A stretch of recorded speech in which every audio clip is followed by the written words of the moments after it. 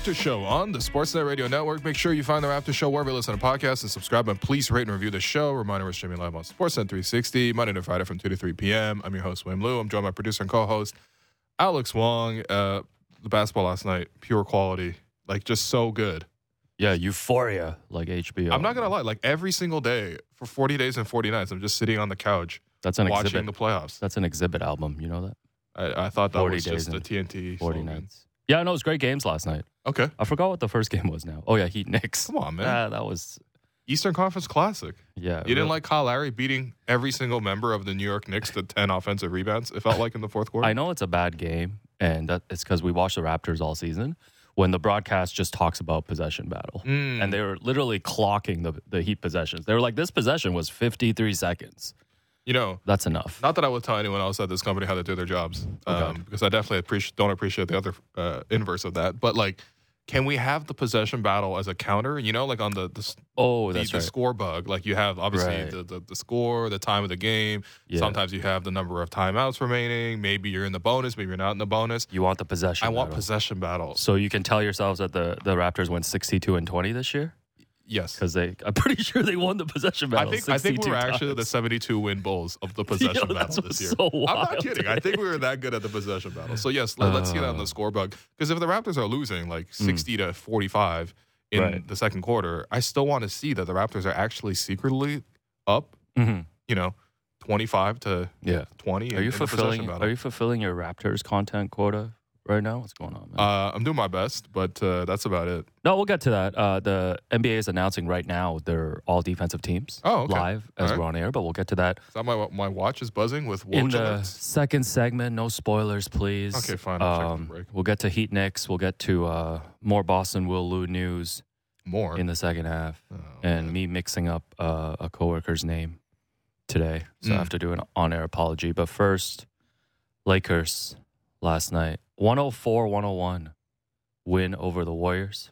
Take a 3-1 lead. Man. You know, first of all, why are you messaging me first half of the game telling me this wasn't good ball, though? You weren't enjoying the game? Because it wasn't really good ball in the first half, I thought. You're it was not down with the drama, the narratives, the defending champs, LeBron showing up to the arena 5 hours early to get shots up. Okay, the second half of the game, first off, that didn't Kim really Kardashian courtside. I don't watch basketball to see who is courtside. And with all due respect, like you when really they do the celebrity the row, definition on your TV so you don't see courtside. No, like when they show the celebrity rows, like here are the celebrities at the game. I'm like, I'm not here to see the celebrities. I'm here at a basketball game. Jessie Ray has several standing ovations. That's at different. Scotiabank Arena. That's different. She's the go. Bah. No, but we're like snitching today. No, but yeah, it's just that's not as interesting to me. Giving that to Jessie Ray is wild. Come on, man. Respect I think a Brampton legend. Yeah, but shouts to Brampton. No, I just thought in the first half it was really strange watching the game. It had a really chaotic element to it. The Lakers really couldn't make threes. I also thought both teams are playing players on the rotation that I just didn't think needed to be on the floor. Like JaMychal Green, you know, with all due respect to what he did in game 2, I didn't even think it was that impressive. But I just didn't see a purpose for him to be out there. I mean, it was a lot of like Jordan Poole, it was a lot of Dante DiVincenzo, even Moses Moody, who ended up playing pretty well. You know, in the second half, wasn't really doing much in the first half. On the Lakers side, it was just a lot of guys coming in and out. Anytime you see Wenyen Gabriel, I'm like, is this a regular season game? Yeah, what's the need? For me, dog. What's the need for Wenyen Gabriel to be in the playoff series? To remind everyone that you upset Chris Boucher once. You're right. He did body Chris, but like this whole thing, like the first half, I was just like, all right. The game itself is super important, but I'm going to need to see more. And in the second half, I thought that's where it took over. I thought you saw a lot more. Obviously, Steph was at the focus of this entire game. That was the whole big adjustment from Steve Kerr was we're going to finally run Steph Curry pick and rolls. You know, they waited till the desperate moment. They went on overdrive on that. No shouts to the other network in the first half with the Steph pick and roll. And I really thought just watching the game and the flow of the game, I thought the Warriors were going to run away with this game. It just seemed like they were in control, and it seemed like the Lakers were like a step behind and didn't really have any answers on defense. Well, there was a stretch in the third quarter where the Lakers fell down like 10 and the Warriors are hitting shots, and you're like, oh, here we go, the third quarter Warriors. Like it was going to happen. And I thought that's where, for the Lakers, like, that's where you got to salute their depth. Like, guys just stepped up and made a couple of shots. I wasn't really familiar with your game. No, like, that's the whole Lakers season right now. It's just like, Austin Reeves is coming up with a 20-point game. And obviously Lonnie Walker IV had like an outer body experience last night. He took over the game. We'll get to that. Big water cooler talk at the Clutch offices today, I'm sure. The Lonnie Walker, the fourth game? Who else was contributing? Like Rui Hachimura, not so much last night, but he's had times where he's been able to step up. Like that's the Lakers now. Like it's not necessarily always LeBron and AD taking over. I didn't think AD did much offensively in the second half, just like very similar to game one. I thought he gassed out a little bit. And I think even for LeBron, like, yes, he had moments where he was able to score in the fourth quarter. He had a couple of buckets, but to me, like it's been about the Lakers' depth this whole time. And I think that we've made fun of Rob Pelinka so much over the years. Is it because he's a Rob Lowe clone? I'm not really sure. But, like, people just make fun of Rob Pelinka. Obviously, the Westbrook trade was a disaster. But the way he's pivoted out of that into this roster that they have now, where they have this really, really good depth that they're able to use, even in a playoff setting, like, you kind of have to hand it to him. Like, he really did do a great job with this roster. I'm forgetting D'Angelo Russell, obviously, who's also had huge moments in this series. So yeah, D'Lo struggled yesterday. Really struggled yesterday. But like you mentioned, other guys can step up, though. Of course, Austin Reeves at 21. Lonnie Walker, the 15 points in the fourth quarter. That was ridiculous, man. Do you know Lakers players since 1997 to have 15-plus point fourth quarters in the playoffs? The list is LeBron. Their names are Kobe, Shaq, Pau Gasol, and Lonnie Walker IV. Oh, that's an esteemed list. That is pretty incredible. I wasn't familiar with your game. And here's the thing with the Lonnie Walker thing. It's like, okay, it's one thing if like guys were constantly leaving it open and like, he was stepping into shots, or maybe he was lucky and he got like 3 or 4 runouts, like the ball just sort of happened to flow his way and he's scoring. Like, no, he's actually generating a lot of these baskets one-on-one by himself, pull up mid-range jumpers, pretty heavily contested by Steph. And that was the Lakers. Their adjustment was like, okay, you want to play Steph Curry pick and rolls nonstop? We'll go to the LeBron of Cleveland days. Like, we'll play that version of mismatch hunting. We're going to hunt Steph Curry in the switch as if there was that was the strategy that LeBron played in 2015 when it was Cavs versus Warriors. So he was doing that same thing. And obviously, that involves bringing Steph's man into the screen. And so that's why Lonnie Walker was involved so much offensively, because that was who Steph was guarding. But Lonnie was still like having to make all sorts of tough shots, and it just kind of came out of nowhere. I felt like no, it was that's the last person you would have expected, really. That was like an all-time just like random role player performance. Like you really don't see that. And you talk about the supporting cast. It's like after Rob Pelinka made all the trade deadline moves and then brought in D'Angelo Russell, brought in Jared Vanderbilt, Malik Beasley. I'm trying to think of who else. Mo Bamba, who doesn't even dress to the game who's anymore. Mr. Courtside Seats. They honestly gave Mo Bamba like a lifeline. They took him out of Orlando and they gave him Lakers courtside tickets. Yeah, what's the difference between Mo Bamba and Denzel Washington at these games, man? Wow.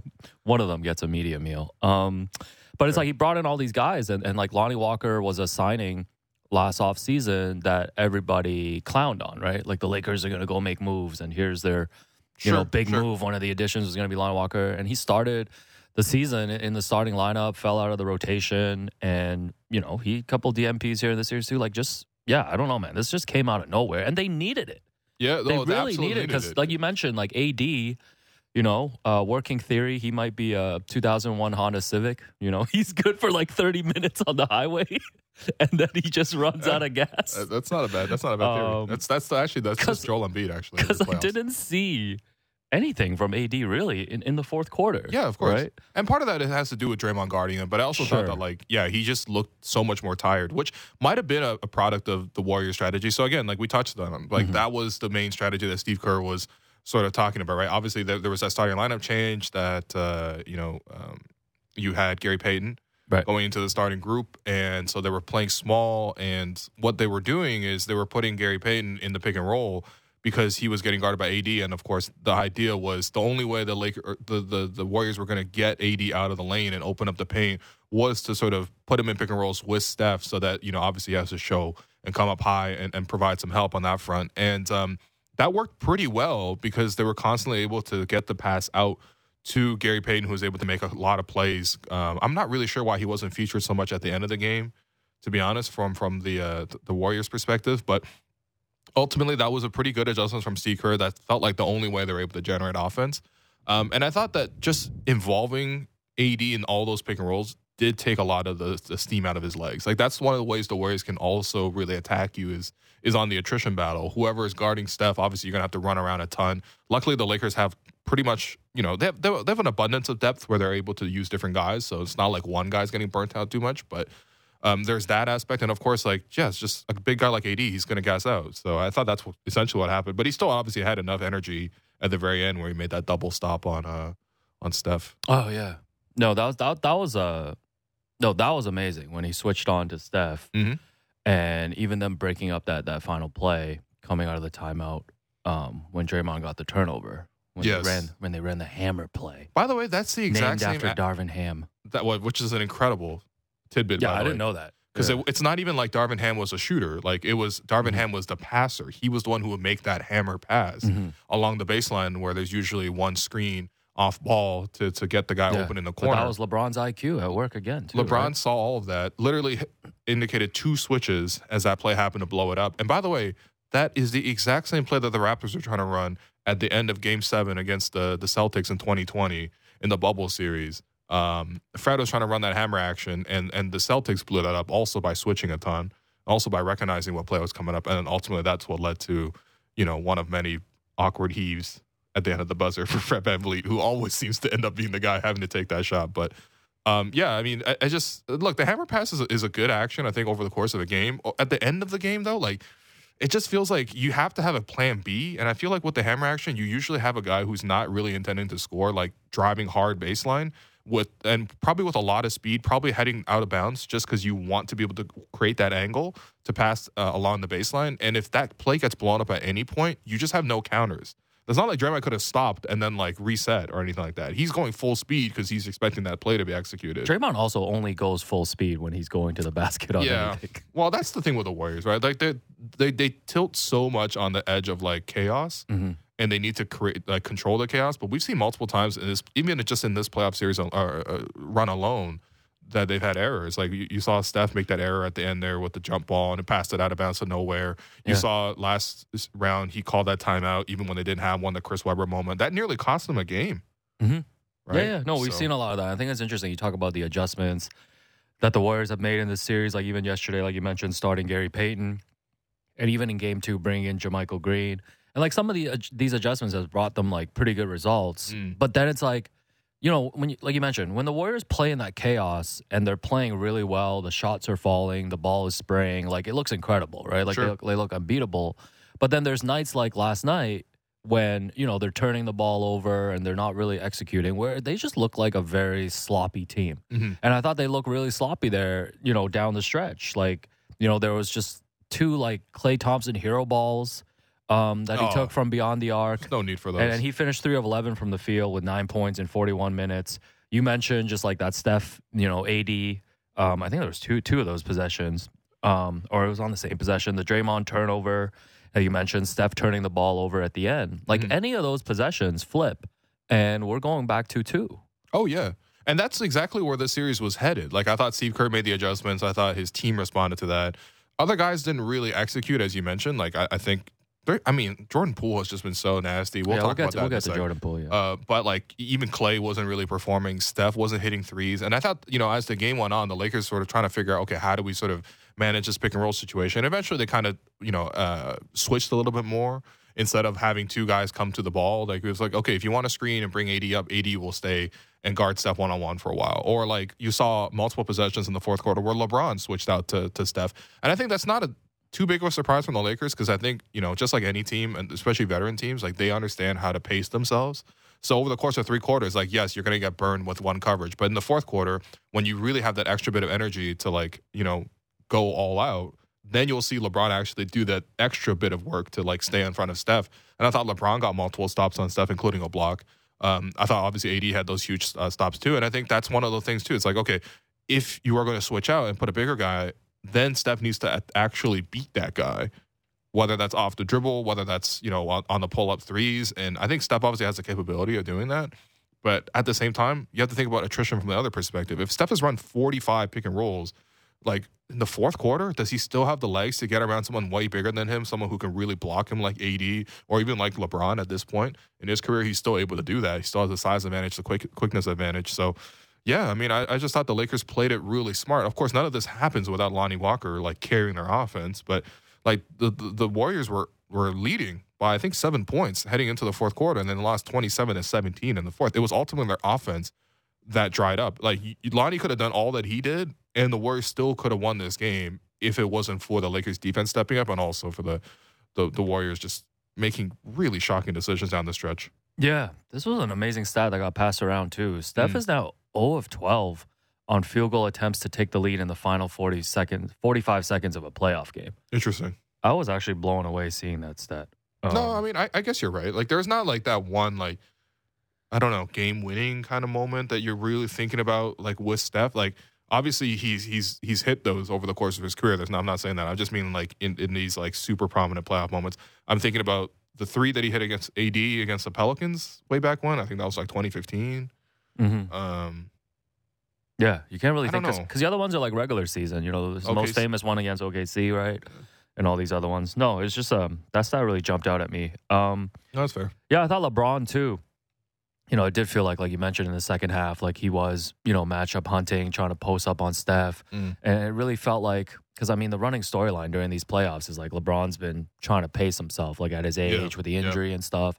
And I think could really tell, like in that third quarter, and for the entire second half, like he really felt like they could take the series here, right? Like go up 3-1. Yep. And that's when it's prime opportunity. But it was also interesting too. Like there was a lot of possessions where it's just like LeBron just didn't have that lift, couldn't finish around the basket. And, you know, I thought he still played an overall great game, right? Like you look at the box score all the time. And last night it was 27, 9 and 6, but still only like 2 of 9 from 3. So I think it'll be interesting. I think it'll be interesting moving forward. Like both him and AD played 43 minutes each. Yeah. You know, they're obviously in a good position, up 3-1 here. The other guy that we have to talk about, like you mentioned, is Jordan Poole, who only played 10 minutes, was 0 of 4 from the field, didn't score. And, you know, Moses Moody got more of the minutes. I think there's one point in the third quarter where Steve Kerr just called a timeout and just lifted him from the game. Yep. After he checked in, I think, for a couple of possessions. No, hold on. He checked, so as you mentioned, he checked in for a couple of possessions. This is after just a disastrous first half. Like, it's not just like Jordan Poole's missing wide open shots and it's like, okay, whatever, right? No, he looks like a clown when he misses some of these shots. Like, it's horrendous. His first shot of the game, he's like parallel to the ground. He's trying to shoot a floating banker and like trying to get the foul call. It doesn't work out. The next time he comes down, he like dribbles straight into a crowd and gets a turnover. Like, we're talking about like your season is on the line and he's coming in and doing that. Like, it's not even like I get it. Like, all the Warriors have some element of sloppiness. Obviously, Steve Kerr's system, there's a lot of passing, a lot of movement. You know, like that does lend itself to more turnovers when you pass that much. For Jordan Poole, though, he just makes bad decisions. Like, you don't really know what his game plan is other than to come in and try to make highlights nonstop. He's not a smart player. Like, he looks like he's in a dunk contest, but with jumpers. You know what I mean? Like, I don't understand what he's doing. It's actually one of the more frustrating players that I can really even see. Obviously, I root for the Raptors, so it really doesn't mean anything to me. But, like, the sport of basketball feels violated based on the way these decisions are made, man. That's just not how the game is played. I don't understand it, bro. That's not how the game is played. This guy's upset for James Naismith. I sound like Avon in the East versus West Baltimore game. Like, I'm talking to the referee. Like, that's not how the game is played. It really isn't the way you watch Jordan Poole. It's just not. I think too sometimes when you watch Steph, like you know the shots that Steph takes and stuff, right, and his ability to make these ridiculous shots. And I think, you know, playing with Steph and playing in this Golden State system, and, you know, playing alongside the Splash Brothers, you know, that stuff can permeate. And we've seen Jordan Poole put up like big performances, not in these playoffs, right? Absolutely. But it's like sometimes I think about it too. It's like, you know, with Clay sometimes shooting them out of games, with Jordan Poole shooting them out of games, like those are, like you just can't, like you mentioned, you just can't have those in a game 4 where you're 2-1. Like your coach can't even trust you to play more than 10 minutes. And it's not like they have a very like deep rotation right now. No, that's the thing. To play with, right? Steve Kerr, like you mentioned, like playing guys like JaMychal Green, like he's been searching, I think, through these 2 rounds of the playoffs. And I thought Moses Moody gave them like decent enough minutes to the point where he did earn the rotation spot, you know, ahead of Jordan Poole. And apparently after the game too, this was reported by Kareth Burke, who's covering the Warriors that, they went into the locker room to speak to Jordan Poole, and nobody got video footage of it. But Poole answered questions with his back to the reporters, facing his locker. Okay. And apparently it was a tension-filled room. I mean, it's pretty tense. And he talked about that it wasn't, he's going to keep putting the work in. And he also mentioned again that sometimes it's just about getting more opportunity. So we've had this. So that sounds like he's blaming the coach now. Of course. And you think about this. Remember, we talked about the story of Steph Curry gathering the team before Game 7 against Sacramento and really telling the young guys, including Jordan Poole, to kind of put those, kind of selfish interests aside. And let's just go win this game. To me, that's the biggest concern, like going forward. You're looking at them trying to win 3 straight now. It's like, how together is this team? And also, how many guys can you really depend on? They don't really have a long list of guys right now, right? Yeah. So I think it's going to be tough. By the way, if you haven't seen the Cameron clip of Jordan Poole, we can't play on this show. It's just not like we honestly, Derek would have to bleep like every third word. Yeah, I think I would you got to see the conversation. Just watch the Cameron and Mace shows to my guys. Yeah, those are really your guys. I was thinking too, Jordan Poole signed a 4-year, $128 million extension that's going to kick in starting next year. He's going to be making 35. This is the Pocket Watcher segment. He's going to be making $35 million in 2027. Yeah. And I wanted to go through with you the all bad contract team of these playoffs. Of just these playoffs. Just the 16 clear, teams. This is not like of the entire league. We could do a different list for that. Yeah, we could get get Bradley Beal on this, so y'all better pray the Wizards don't make the play-in next year. Come on, man. Don't slander Eastern Conference Dame Lillard like this. Oh, God. Far East Dame. So Jordan Poole. Cherry Blossom Dame Lillard. Oh, my God. Okay, so my starting 5, okay? Jordan Poole. Okay, like I mentioned, 4 years, $128 million. Kicks in next year, by the way. Kicks in next year. Domin Ayton, DeAndre Ayton, who's in the first year of a 4-year, $133 million offer sheet that he signed with the Pacers. Yeah, that the Suns matched. That's the funniest thing too. It's like he's like, I wanted to leave. The Suns were like, we kind of want you to leave, but we also have no one to replace you with. Yeah. Fine, we will match your offer. Right. And then remember he came in the training camp and he was like, they're like, yo, how's your offseason been? He's like, yeah, I haven't talked to Monty Williams a single time. And it's like, why are you divulging this information? No, it's so funny because at that time it's like, okay, well, come on, things can happen. Like people can mend fences. Right. And then you fast forward like 6 months and Jock Landale is closing the game. He's really getting beat by a sportsman right now, man. Just a sports person. Yep. I got Cat in there, 5 years, $158 million. But the good thing is it expires after next season. So he's a $36 million By the way, contract. Someone's going to sign him to the max / the super max. You think he's getting another max? 100% he's getting another max. You think he's getting another max? Okay, come on, man. I think the conversation with Karl-Anthony Towns is going too far. Of course he's getting the max. I mean, I don't think he's going to be like a mid-level player, but like maybe something slightly below the max. No, man. He's getting the max. All right, man. Y'all better pray Cat and Trae Young don't team up in Atlanta, man. Yep. All right. that does sound like something that could happen. Sounds like something that might happen. Yeah. I've also got his teammate Rudy Gobert, who's on a 5-year, $205 million contract. Brother, that's tough. His contract runs through 2026 when he has a player option for $46 million. I mean, he'll still be 7'2" at that point, so he'll be all right. That's all he's good for, anyway. And then rounding out my starting lineup, I got the Ben Simmons in there. Technically, you're right, because the Nets did make the playoffs. I almost forgot about him. We almost forgot about the Nets, who were in the playoffs for 4 games. That's right. 4 years, $177 million. We'll be making $40 million in 2025. You can't even trade that right now. So what happened with the Ben Simmons thing? Didn't the Sixers try to sue him or something? Yeah, the Sixers. Try to withhold salary. Yeah, because he had held out. He had held out, and they had held his salary. And then I think through Clutch Sports, they had gone through, legal channels, and he got all his money back, I'm pretty sure. That's incredible, man. Yeah. You know what? We might have to move him off the list, actually. I respect someone who gets paid to not work. Those are some very good lawyers. I have to say that. Yeah. And then off the bench, my 6th man, I got Julius Randle. The Julius. Yeah. Orange Julius. 4 years, 117. By the way, you saw he had his first 50% shooting game yesterday? Yes, first time ever. I was like, I was watching it, and it wasn't even like Julius Randle was dominating. We'll talk about this game in the second half.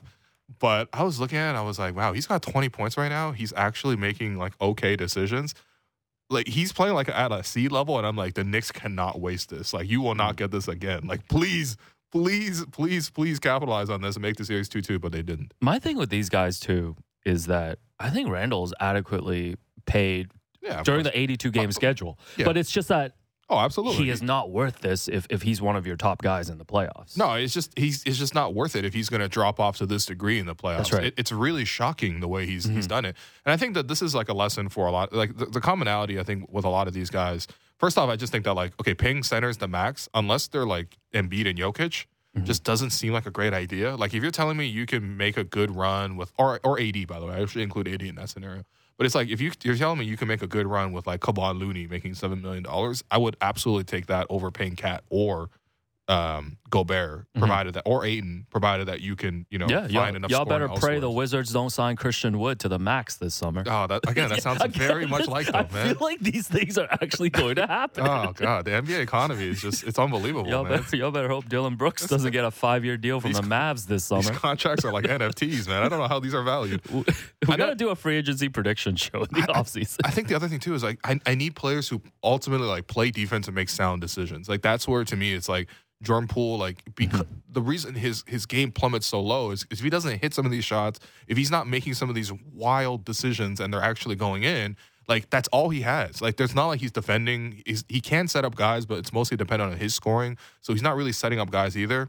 Like, you can't play him, period. And the floor falls out, and all of a sudden you're like, I'm paying him the max, and I can't even play him. Right, or Julius Randle is the same kind of deal, right? Defensively, I think he could probably be a lot better than he is, but he doesn't really focus on that end. He also has, it just seems like, a terrible attitude where he disconnects anytime that's not about him. Yeah, entitled millennial alert. I don't know about that, but I don't know where that even came from you, but this like, from it's the same thing. And then also, he's not really, like, that reliable offensively. I think he definitely offense is the thing he does better as compared to defense, for example. Thanks, Magic. But, like, I don't even know. Like, I still don't want to live and die off of this stuff. So. You should tweet Jordan Poole is more effective on offense than defense. Honorable mention, can I get a 7th man on this team? Go ahead. Evan Fournier. Yeah, I forgot about 4 years, $73 million. He's making $18 million next year. And then how is he making 18? And then the Knicks have a club option, which I believe they've already declined. Can you pre-decline? Can you hold a press conference and be like, we're 2 years out, but just to let the fans know? Yeah, just like prepare for the divorce. Oh God, that's tough. We will be declined. So Warriors down 3-1. So here are all the 3-1 comebacks since 2000. Wow, this guy did some research. All right, let's go. We're reaching. 2003 Pistons. Do you remember this one? The Orlando Magic with T-Mac. I remember. Jumped out to a 3-1 lead. I remember this because last year, what's his name? Doc Rivers kept talking about it, and he's like, well, come on. I've blown 3-1 leads, but look at the players I had. I was blowing 3-1 leads with Pat Garrity. You know what? Doc be throwing his old teams under the bus. Even this year, I remember coming into the playoffs, he was like, yeah, those Clippers teams were never going to win because we hated each other. I was like, is that anyone's business? Like, what is he going to say about the Sixers in like 5 years, man? Oh, man. Talking trash about JJ Redick on a podcast. Seriously. Like, come on, man. Actually, the funniest thing is JJ huddled up with Jamal Crawford and they went back at Doc Rivers on really? Old Man in the 3. Well, this is what happens when you beef with player podcasts, man. Anyway, they might come back at you. T-Mac famously said after they went up 3-1 that it's nice to finally get out of the first round. Why would he say that? And then the Pistons came back. By the way, why did T-Mac struggle so much getting out the first round? Like, obviously, quality of the player-wise, like, he was good enough to... He didn't have a lot of help on those teams, man. Like, if you look up those Orlando rosters...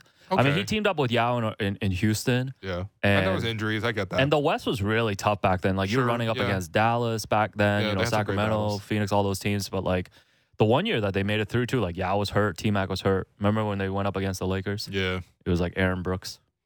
Aaron Brooks, man. You better learn Chinese. He actually went out there. I'm pretty sure he has learned Chinese. At this point, I know how he definitely knows how to read a menu at this point. Oh, man. 2006 Suns. This was in last week's draft with James Herbert. Lakers went up 3-1. Yep. Tim Thomas hit the Game 6 dagger. Suns win a blowout in Game 7. This is also the series where Kobe just absolutely destroyed Steve Nash on that dunk. Oh, yeah. That was a charge. Yeah, if they reviewed it today, there would be a charge.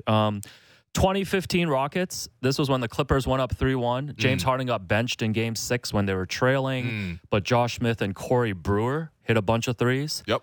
And they ended up winning in 7. And you know these next two. The Warriors coming back from 3-1 against OKC. That was fire. And then the next round, the Cavs coming back from 3-1. That was even more fire. Against the Warriors. Oh, what a year. 2016 was such a great year, by the way, man. It was a great year. Came out. It was a great year. 2020, I forgot about this. Again, I just don't think of the bubble. Nuggets made back-to-back 3-1 comebacks against Utah and then the Clippers as well. Kawhi Leonard's Clippers in their first year. Yeah, turns out Marcus Morris could not guard Nikola Jokic. You're telling me Marcus Morris was not him? It's not him, man. Yeah, so Jokic beat Marcus and Markieff in different fashions. How do you like the Warriors' chances here? I don't really like it that much. I'm sorry. Like I think I might have to flip my prediction mid-series. I think the Lakers have more depth that they can rely on. I think that's the biggest thing to me watching these other teams in the playoffs. Like, you know, the Knicks, for example. The Knicks have like 6 guys at most that they can rely on right now. And over the course of a game, you're just not going to get enough out of those guys because one of those guys is Julius Randle. You look at the Miami Heat, they have lots of guys that they can rely on still in the playoffs, right? Phoenix Suns, they only have like 2 guys that they can rely on, but at least those 2 guys are amazing and very consistently giving you 40.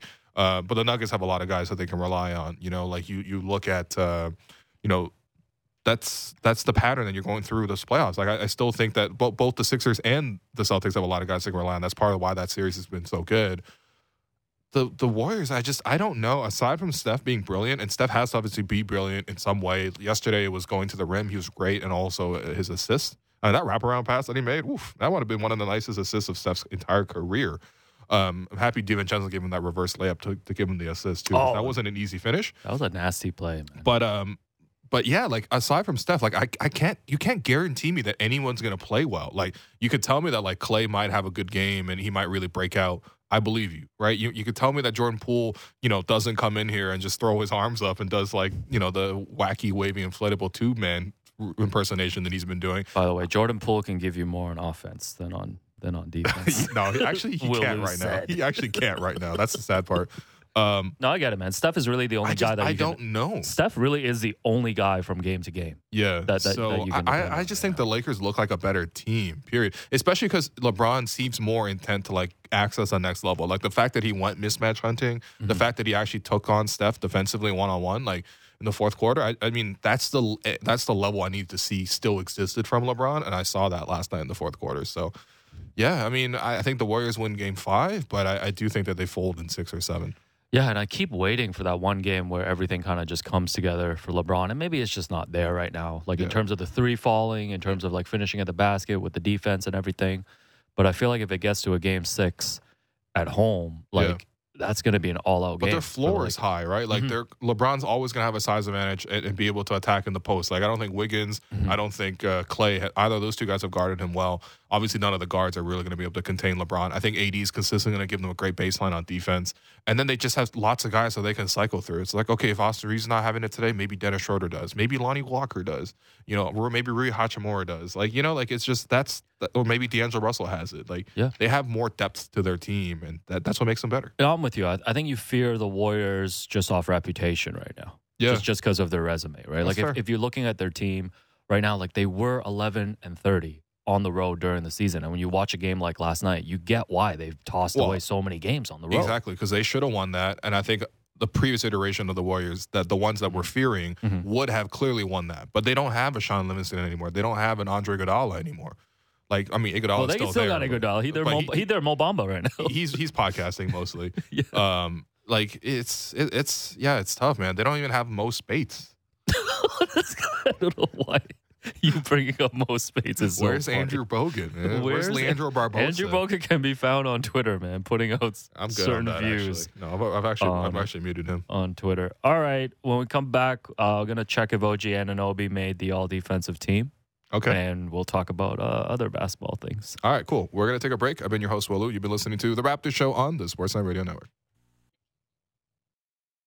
Have you checked out BetRivers yet? Download the BetRivers online casino and sportsbook app today. Get in the action this basketball season with thousands of betting options. Plus, don't forget about BetRivers Sportsbook award-winning customer service. It's a whole new game with BetRivers Online Casino and Sportsbook. Must be 19 plus. Available in Ontario only. Please play responsibly. If you have questions or concerns about your gambling or someone close to you, please contact Connext Ontario at 1-866-531-2600 to speak to an advisor free of charge. Discussing the biggest stories that matter to Toronto sports fans. The Fan Morning Show with Ailish Forfar and Justin Cuthbert. Subscribe and download the show on Apple, Spotify, or wherever you get your podcasts.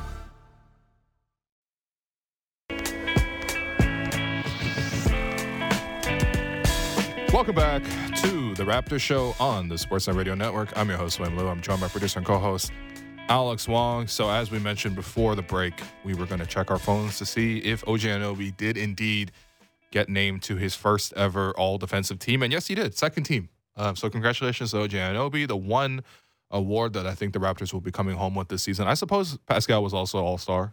So technically two, but yeah, no, it's a fitting honor for OG. I think it's something that he's been at an all-defensive level for several seasons now. The big thing was him staying healthy first and foremost. He was able to do that for the most part this year.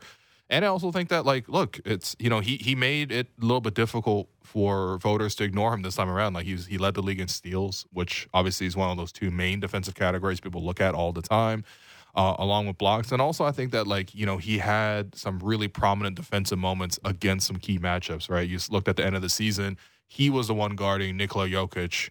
And there was that road trip that they went on, right? The Raptors went on this 6-game road trip. And, you know, in Washington, he guarded Bradley Beal. And then in Denver, he guarded Nikola Jokic.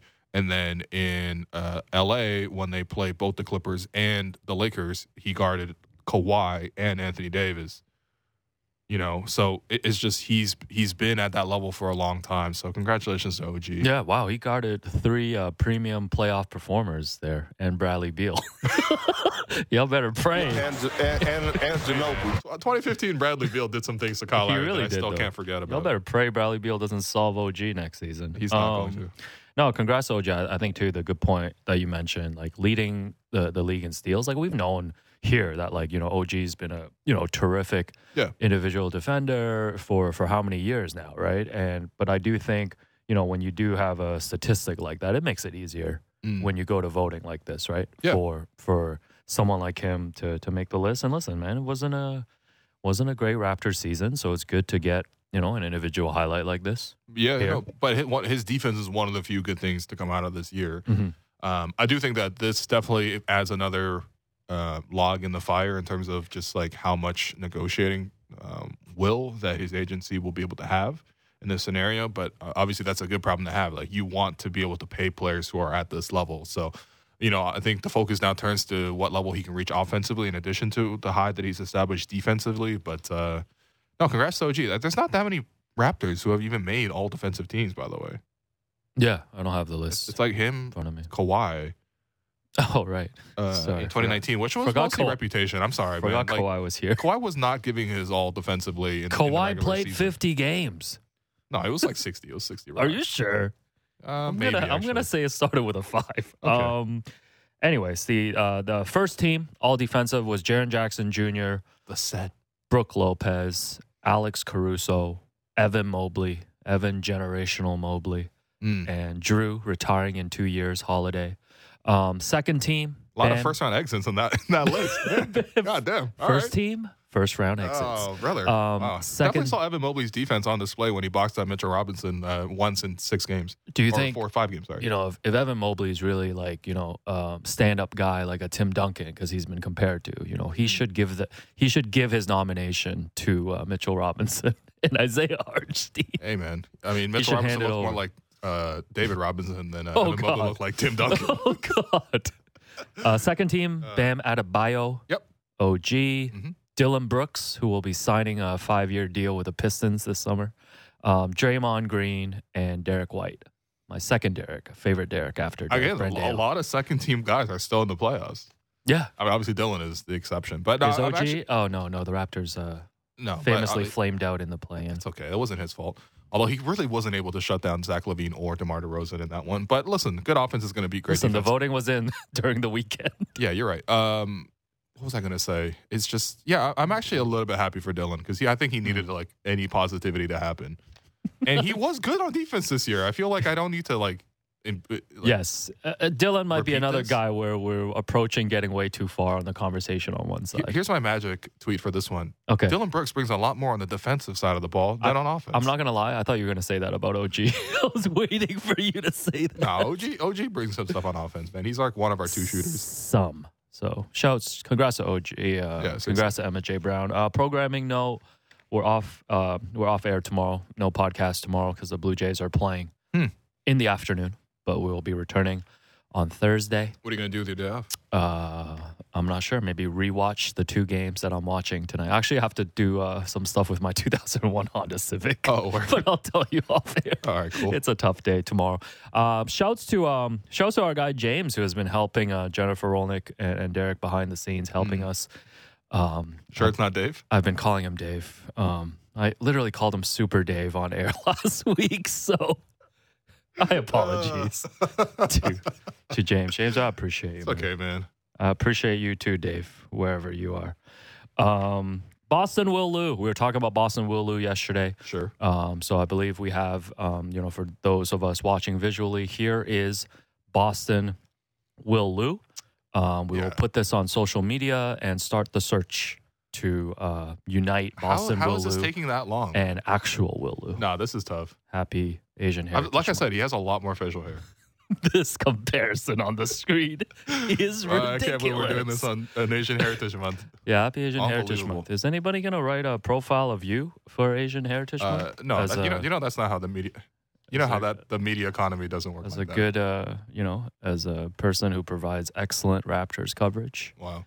Day in and day out. What about you, man? I don't need credit, man. Only credit I need is at TD Bank.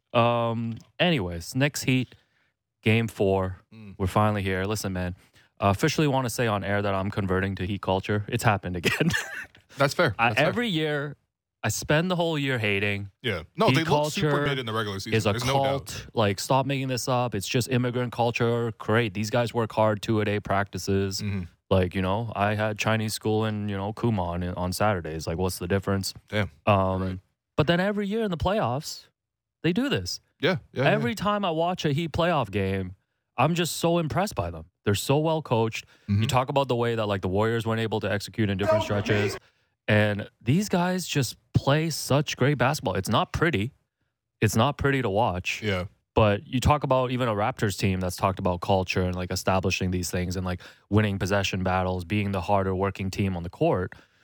Like to me, like, the Heat is what they should aspire to. Like they have these guys, they bring in these guys, right? Like it's like they have Jimmy Butler and we know what Jimmy Butler brings. He looks kind of injured right now. He's getting blown by defensively a lot, I feel like. Yeah, he doesn't look RJ well. Barrett's having some really, really easy drives to the basket against them. Yeah. But hey, Jimmy's also able to make plays offensively still.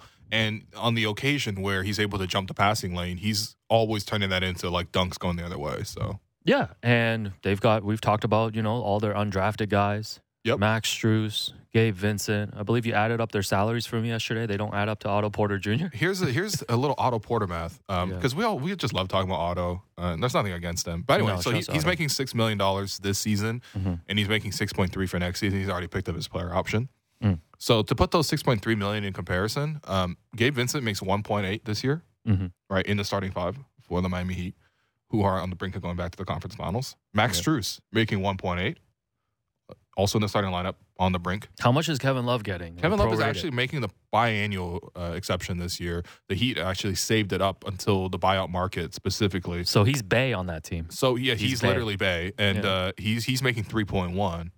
That's Bay. You add all that up, the 3 of those guys who are all in the starting 5 are making 6.7 total $1 million.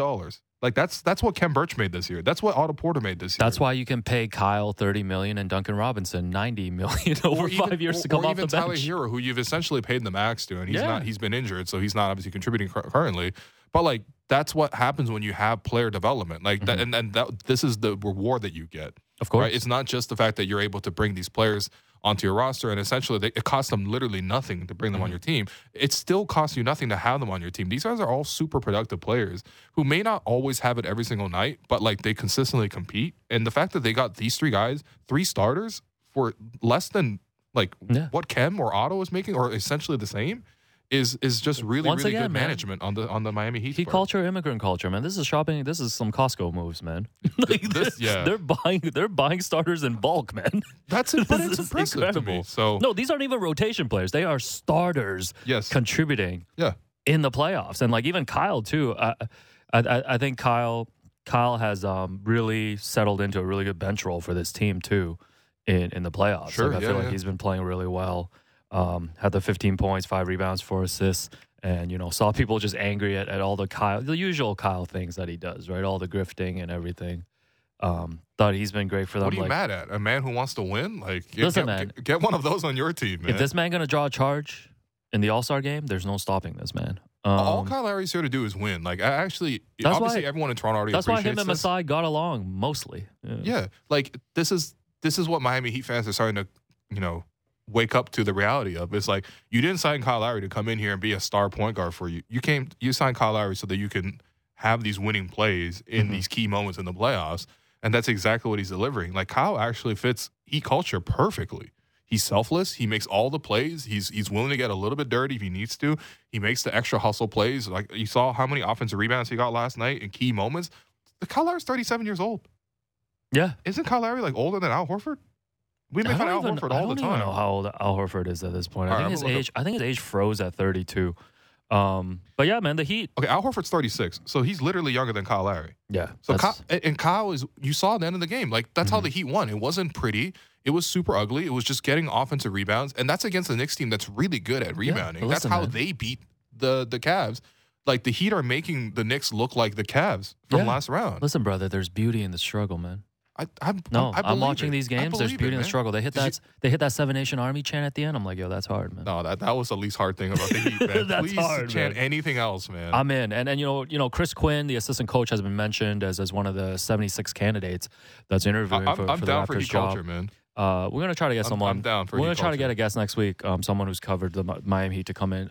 We'll call them to talk to him a little bit about Chris Quinn. Because are we gonna get Udonis as a lead assistant or something? Oh God! Because I think David Thorpe was cooking when he said that. Now, damn. The Bear season 2 coming soon.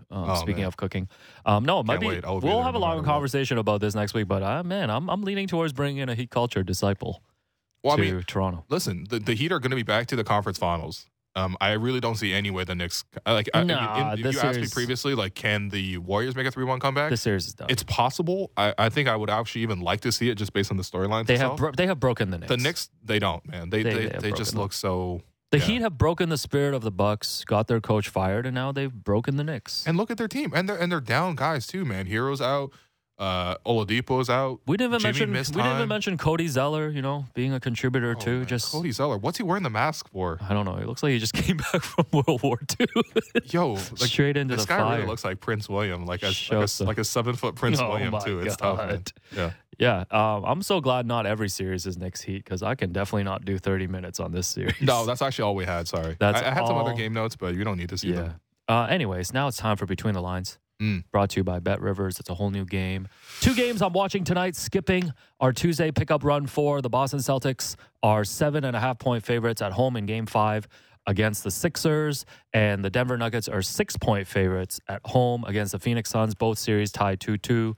What is your parlay picking these 2 games tonight? Man. First off, credit to you. I think you were right on the games yesterday, right? You picked the Lakers. I picked the Warriors. Yeah, but we're wrong like 3 out of 5 days. Okay. You didn't need to bring that up on this segment. My bad. Flip that out. Yeah.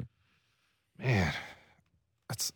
Are these tough for you? You've been bleeding green the whole I guess I'll playoff. pick the Celtics again. Yeah, what am I going to do? Enjoy those Marcus Smart threes with 2 minutes left when the game is tied. I just feel like this game, if it gets to a close game again, I actually kind of like Philly more. Yep. But I do think that the Celtics haven't what it takes. Like, this could be a night where the Celtics make 18 threes and they just have a comfortable 15-point win. Game 5, sometimes when it's 2-2, a lot of blowouts, man. Yeah. A lot of blowouts for the home team. So I'm going to go with that one. And then the other one is a little bit more tricky for me just because I need to see the Nuggets have some way to stopping Devin Booker. I was thinking about it too because I was like, well, we make this analysis and we're just like, well, we're just going to assume Devin Booker's going to score 40 points on 80% shooting. But it's like, how long can you really accept that for? Can you expect that?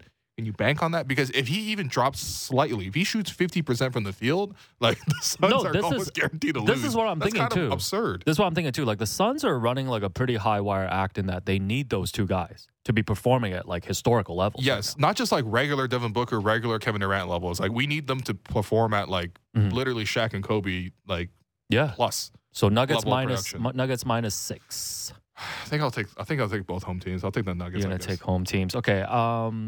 I'm gonna roll with you on Nuggets minus 6.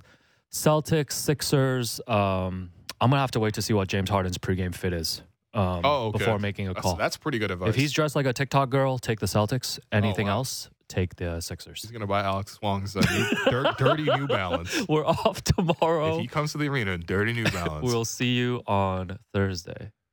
We have 20 more seconds. Yeah, I don't know why you ended it so early. Yeah. Who's your all Jordan Poole team? Players who only provide offense. I feel like, by the way, in the other series, Duncan Robinson's also annoying me. I understand it because he's more there's more humility to the way he plays, and maybe the shots are more predictable. Yeah. He also just does nothing, though. He just runs around and does nothing. The Caucasian 3-point specialist economy is down in the dumps right now. You're right. It is in the dumps. Also, started watching Succession. Oh, you did? Pretty good. Also, you said they're setting up Kendall Roy to be the hero. Just keep watching. They keep using the theme music. The usage for the theme music in that show is higher than Russell Westbrook at his prime. Anyway, that does it for us today. I've been your host, Will Lou, and you've been listening to The Raptor Show on the Sportsnet Radio Network. Thanks once again, our producer and co-host, Alex Warren, our board producer, Derek Brandale, and Jennifer Olnick for helping behind the scenes. Leafs, please win tonight.